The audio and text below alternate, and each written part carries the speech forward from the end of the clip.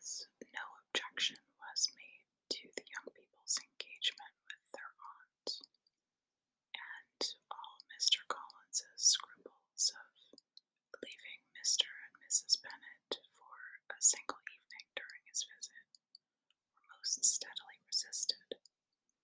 The coach conveyed him and his 5 cousins at a suitable hour to Meryton, and the girls had the pleasure of hearing, as they entered the drawing-room, that Mr. Wickham had accepted their uncle's invitation, and was then in the house. When this information was given, and they had all taken their seats, Mr. Collins was at leisure to look around him and admire, and he was so much struck with the size and furniture of the apartment that he declared he might almost have supposed himself in the small summer breakfast parlour at Rosings, a comparison that did not at first convey much gratification, but when Mrs. Phillips understood from him what Rosings was, and who was its proprietor, when she had listened to the description of only one Lady Catherine's drawing-rooms, and found that the chimney-piece alone had cost £800, she felt all the force of the compliment, and would hardly have resented a comparison with the housekeeper's room.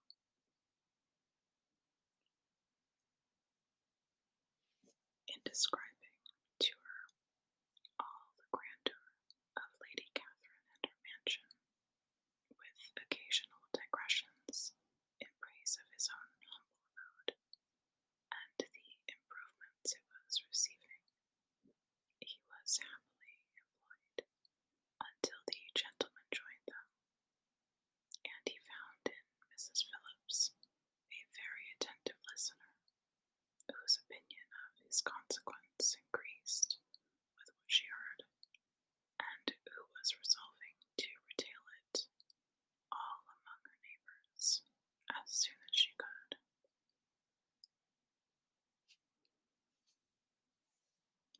To the girls who could not listen to their cousin, and who had nothing to do but to wish for an instrument and examine their own indifferent imitations of china on the mantelpiece, the interval of waiting appeared very long. It was over at last, however. The gentlemen did approach, and when Mr. Wickham walked into the room, Elizabeth felt that she had neither been seeing him before, nor thinking of him since, with the smallest degree of unreasonable admiration. The officers of the shire were in general a very creditable, gentlemanlike set, and the best of them were of the present party. But Mr. Wickham was as far beyond them all in person, countenance, air, and walk, as they were superior to the broad-faced, stuffy Uncle Phillips, breathing port wine, who followed them into the room. Mr. Wickham was the happy man towards whom almost every female eye was turned, and Elizabeth was the happy woman by whom he finally seated himself, and the agreeable manner in which he immediately fell into conversation, though it was only on its being a wet night, made her feel that the commonest, dullest, most threadbare topic might be rendered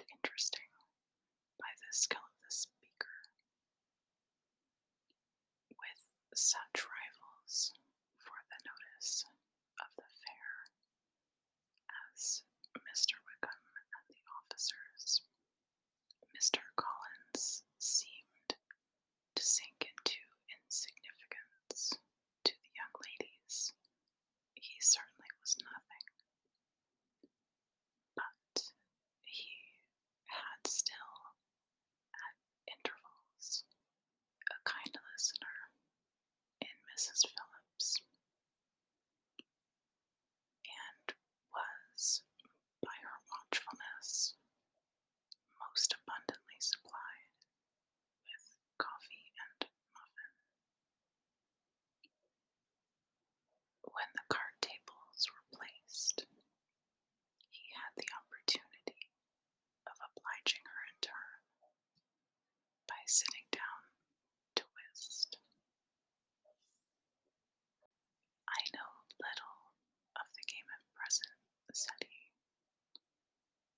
"but I shall be glad to improve myself, for in my situation in life." Mrs. Phillips was very glad for his compliance, but could not wait for his reason. Mr. Wickham did not play at whist, and with ready delight he was received at the other table between Elizabeth and Lydia. At first there seemed danger of Lydia's engrossing him entirely, for she was a most determined talker, but being likewise extremely fond of lottery tickets, she soon grew too much interested in the game, too eager in making bets, and exclaiming after prizes, to have attention for anyone in particular.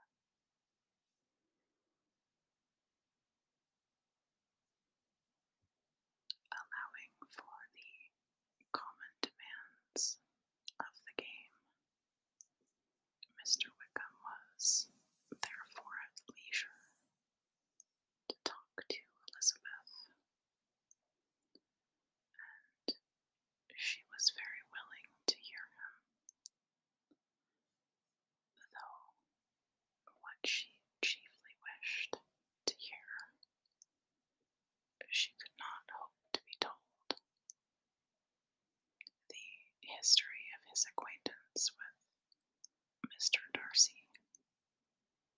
She dared not even mention that gentleman.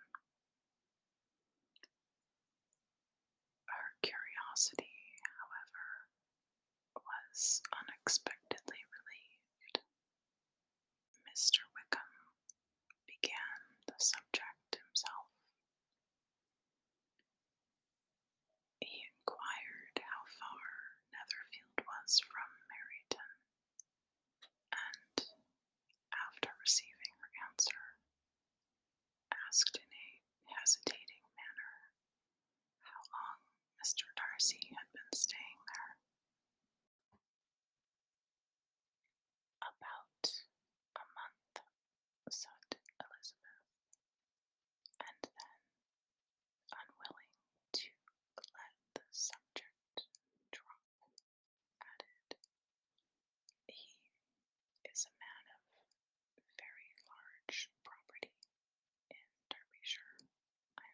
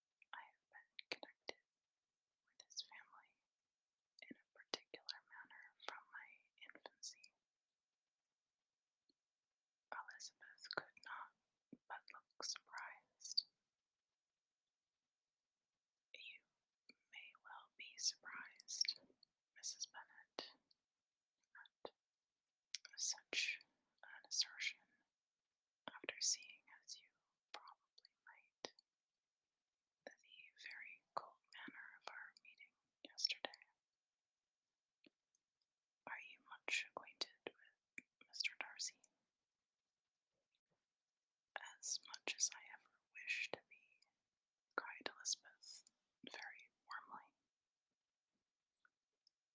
I have spent 4 days in the same house with him, and I think him very disagreeable.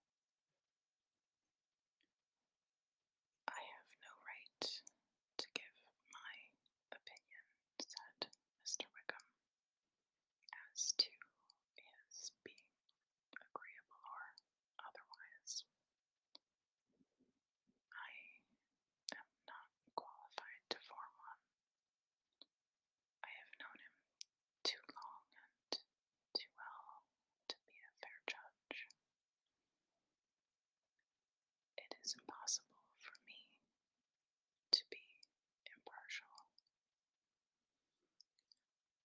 but I believe your opinion of him would in general astonish, and perhaps you would not express it quite so strongly anywhere else. Here you are in your own family. Upon my word, I say no more here than I might say in any house in the neighborhood, except Netherfield. He is not at all liked in Hertfordshire. Everybody is disgusted with his pride. You will not find him more favorably spoken of by anyone. I cannot pretend to be sorry, said Wickham, after a short interruption, that he or that any man should not be estimated beyond their deserts. But with him, I believe it does not often happen. The world is blinded by his fortune and consequence, or frightened by his high and imposing manners, and sees him only as he chooses to be seen. I should take him, even on my slight acquaintance, to be an ill-tempered man. Wickham only shook his head. I wonder, said he, at the next opportunity of speaking, whether he is likely to be in this country much longer. I do not at all know, but I heard nothing of his going away when I was at Netherfield. I hope your plans in favor of the Shire will not be affected by his being in the neighborhood. Oh, no, it is not for me to be driven away by Mr. Darcy. If he wishes to avoid seeing me, he must go. We are not on friendly terms, and it always gives me pain to meet him. But I have no reason for avoiding him but what I might proclaim before all the world, a sense of very great ill usage, and most painful regrets, and his being what he is. His father, Miss Bennet, the late Mr. Darcy,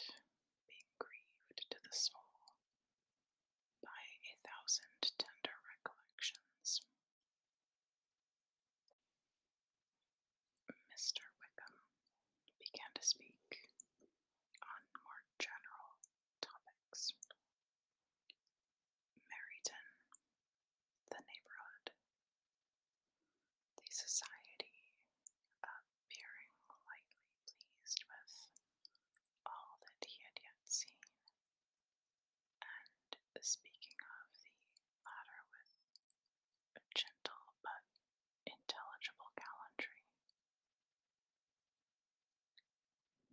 It was the prospect of constant society and good society, he added, which was my chief inducement to enter the Shire.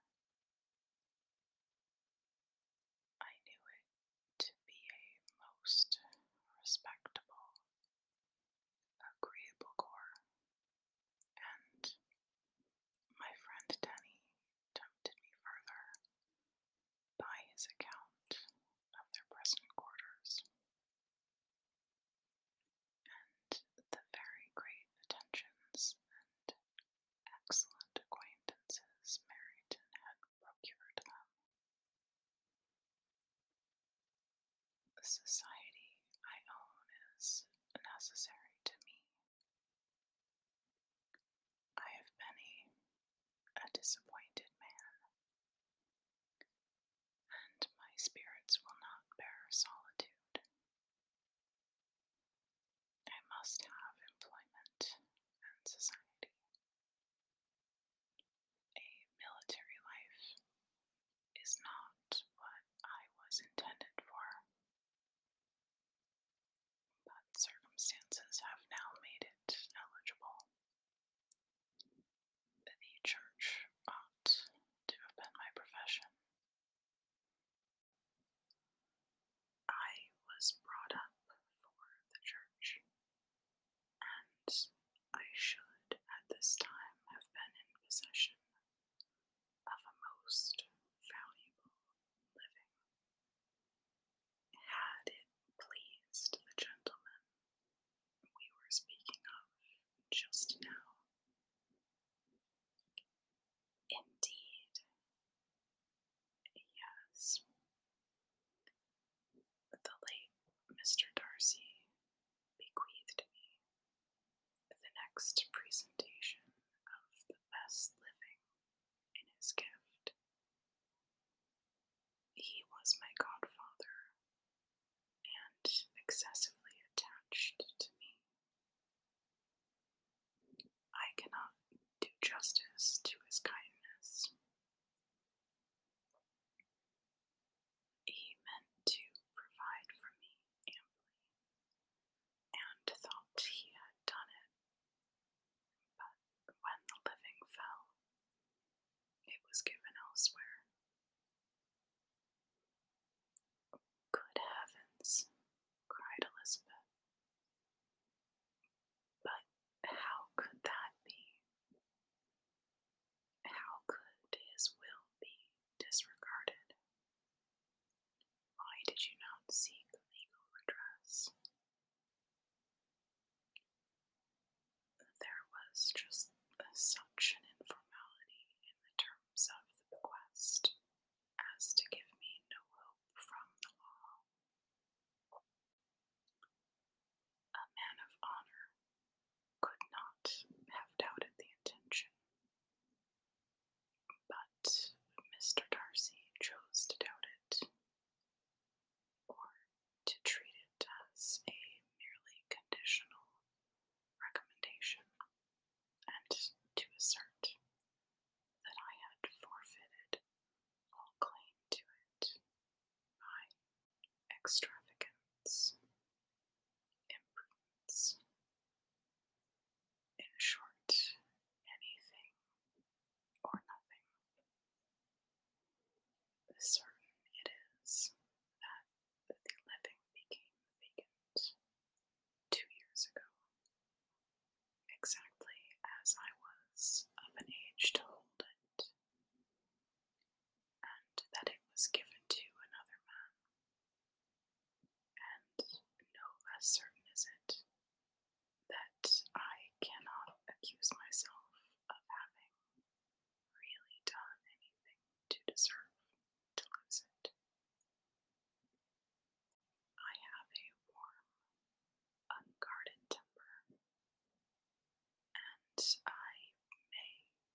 spoken my opinion of him and to him too freely. I can recall nothing worse. But the fact is that we are very different sort of men, and that he hates me. This is quite shocking. He deserves to be publicly disgraced. Sometime or another he will be, but it shall not be by me. Till I can forget his father, I can never defy or expose him. Elizabeth honored him for such feelings, and thought him handsomer than ever as he expressed them.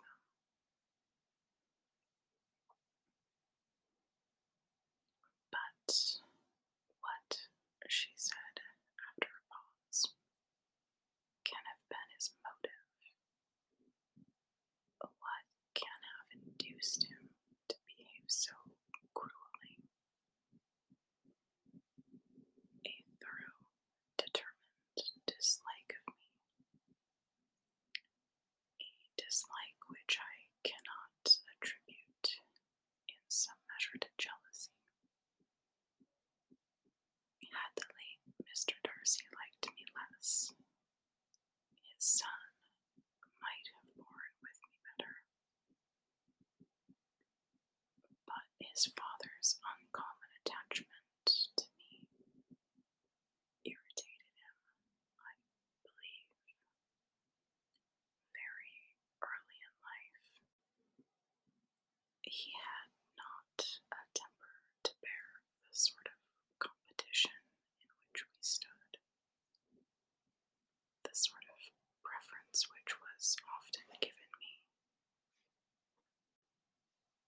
I had not thought Mr. Darcy so bad as this, though I have never liked him. I had not thought so very ill of him. I had supposed him to be despising his fellow creatures in general, but did not suspect him of descending to such malicious revenge, such injustice, such inhumanity as this. After a few minutes' reflection, however, she continued, I do remember his boasting one day at Netherfield of the implacability of his resentments, of his having an unforgiving temper. His disposition must be dreadful. I will not trust myself on the subject, replied Wickham. I can hardly be just to him. Elizabeth was again deep in thought, and after a time exclaimed, to treat in such a manner the godson, the friend, the favourite of his father. She could have added, a young man too like you, whose very countenance may vouch for your being amiable. But she contented herself with, and one too who had probably been his companion from childhood, connected together, as I think you said, in the closest manner. We were born in the same parish, within the same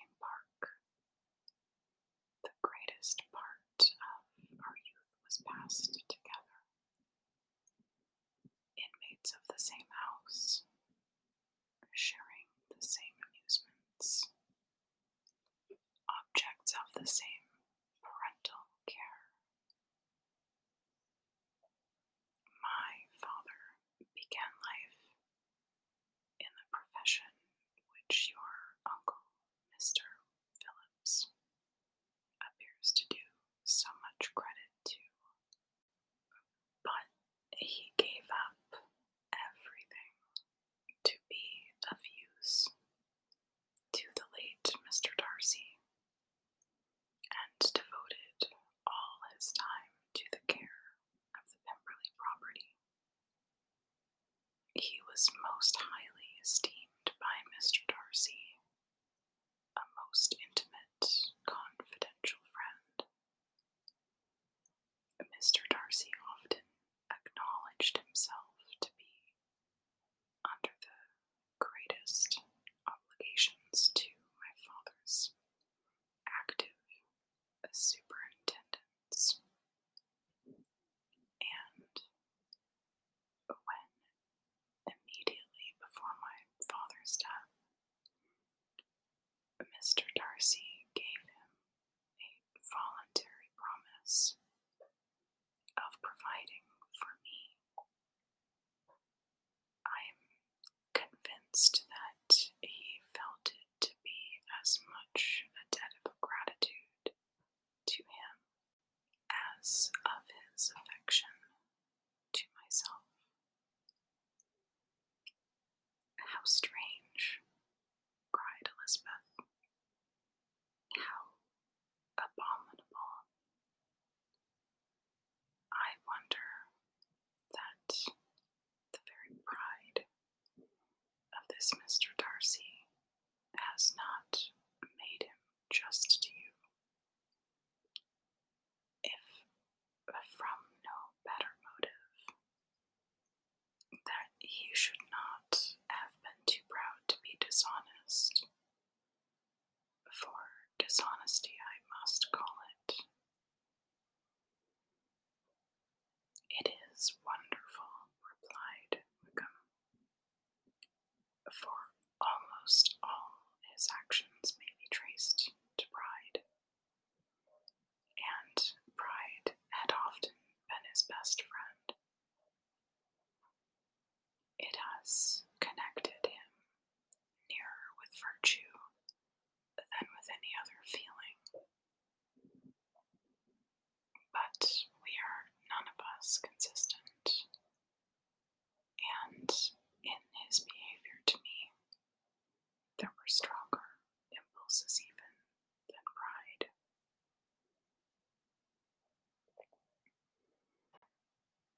Can such abominable pride as his have ever done him good? Yes, it has often led him to be liberal and generous, to give his money freely, to display hospitality, to assist his tenants and relieve the poor. Family pride and filial pride, for he is very proud of what his father was, have done this,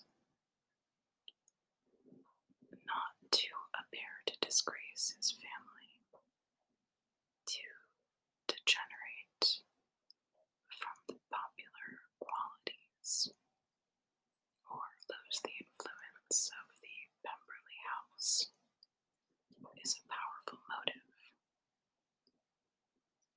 He has also brotherly pride, which, with some brotherly affection, makes him a very kind and careful guardian of his sister. And you will hear him generally cried up as the most attentive and best of brothers. What sort of girl is Miss Darcy? He shook his head. I wish I could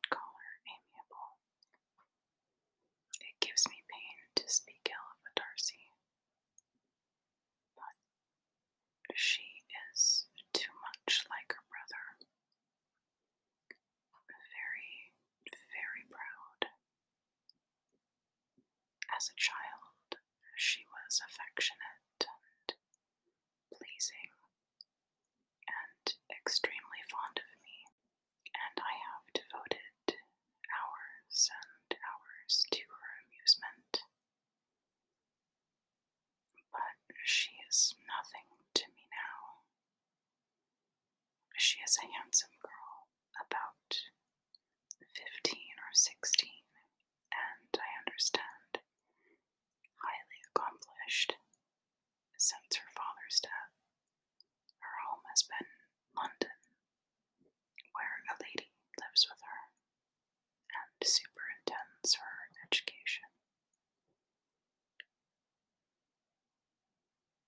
After many pauses and many trials of other subjects, Elizabeth could not help reverting once more to the first, and saying, "I am astonished at his intimacy with Mr. Bingley.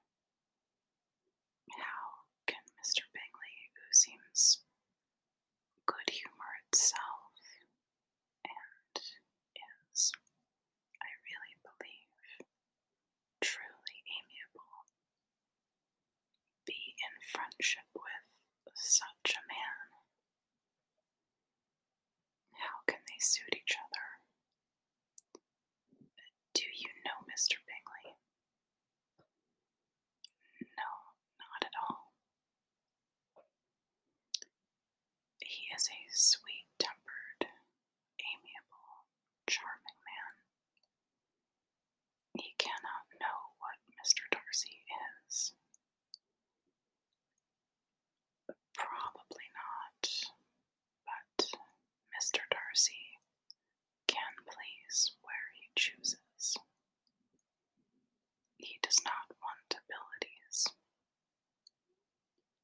He can be a conversable companion if he thinks it worth his while.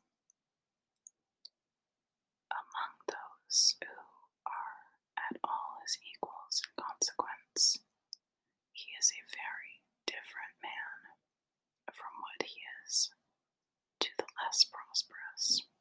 His pride never deserts him, but with the rich he is liberal-minded, just, sincere,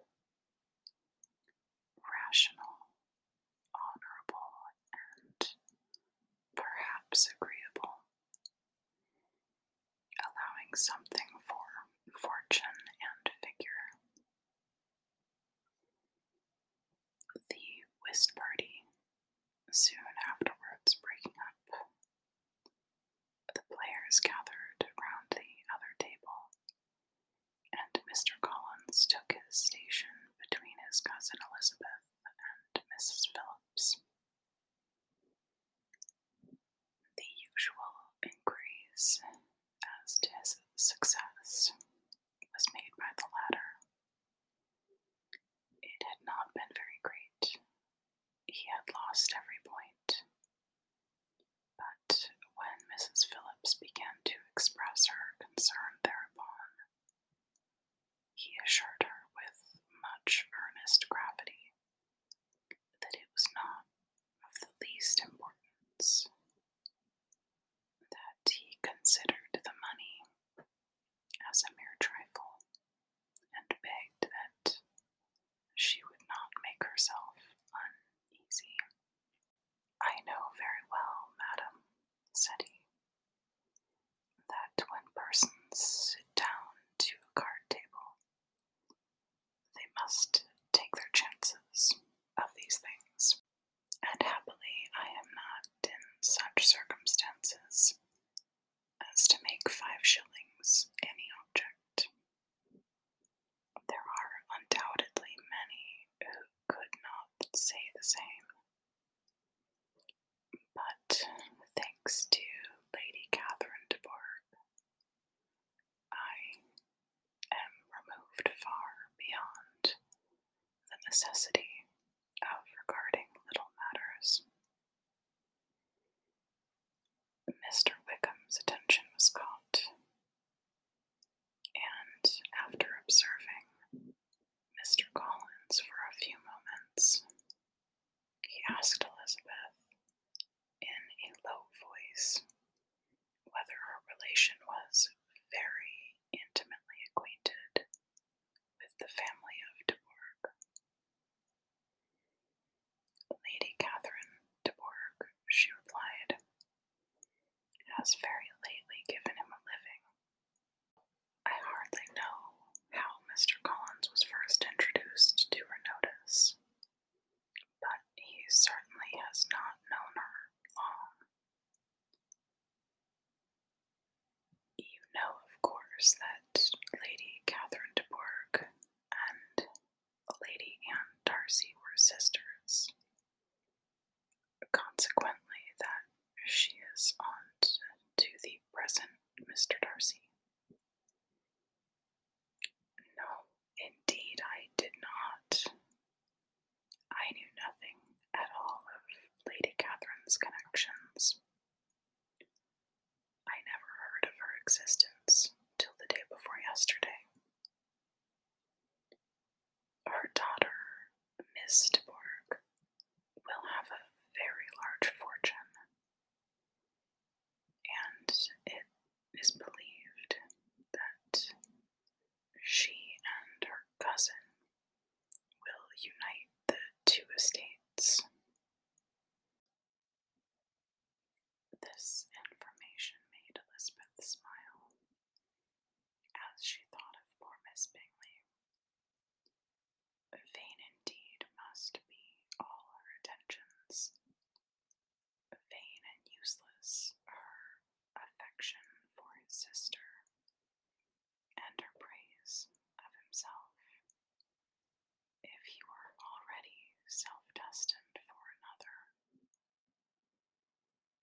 Mr. Collins, said she, speaks highly both of Lady Catherine and her daughter, but from some particulars that he has related of her ladyship, I suspect his gratitude misleads him, and that, in spite of her being his patroness, she is an arrogant, conceited woman.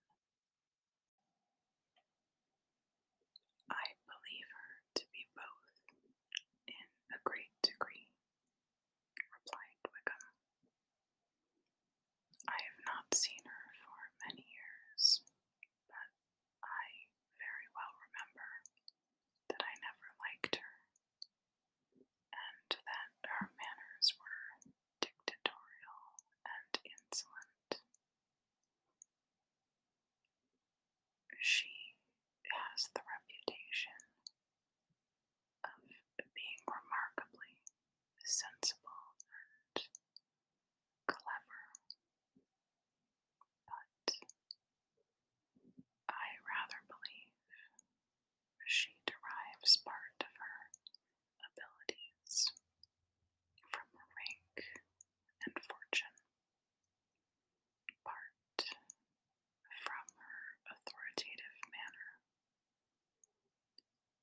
and the rest from the pride for her nephew, who chooses that everyone connected with him should have a understanding of the first class. Elizabeth allowed that he had given a very rational account of it, and they continued talking together with mutual satisfaction till supper put an end to cards, and gave the rest of the ladies their share of Mr. Wickham's attention.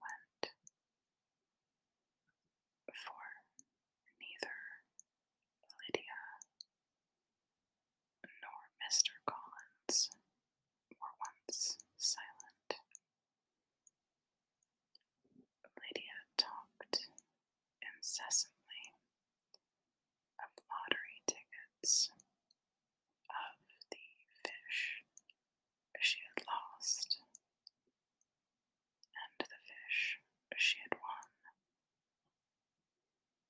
And Mr. Collins, in describing the civility of Mr. and Mrs. Phillips, protesting that he did not in the least regard his losses at whist, enumerating all the dishes at supper, and repeatedly fearing that he crowded his cousins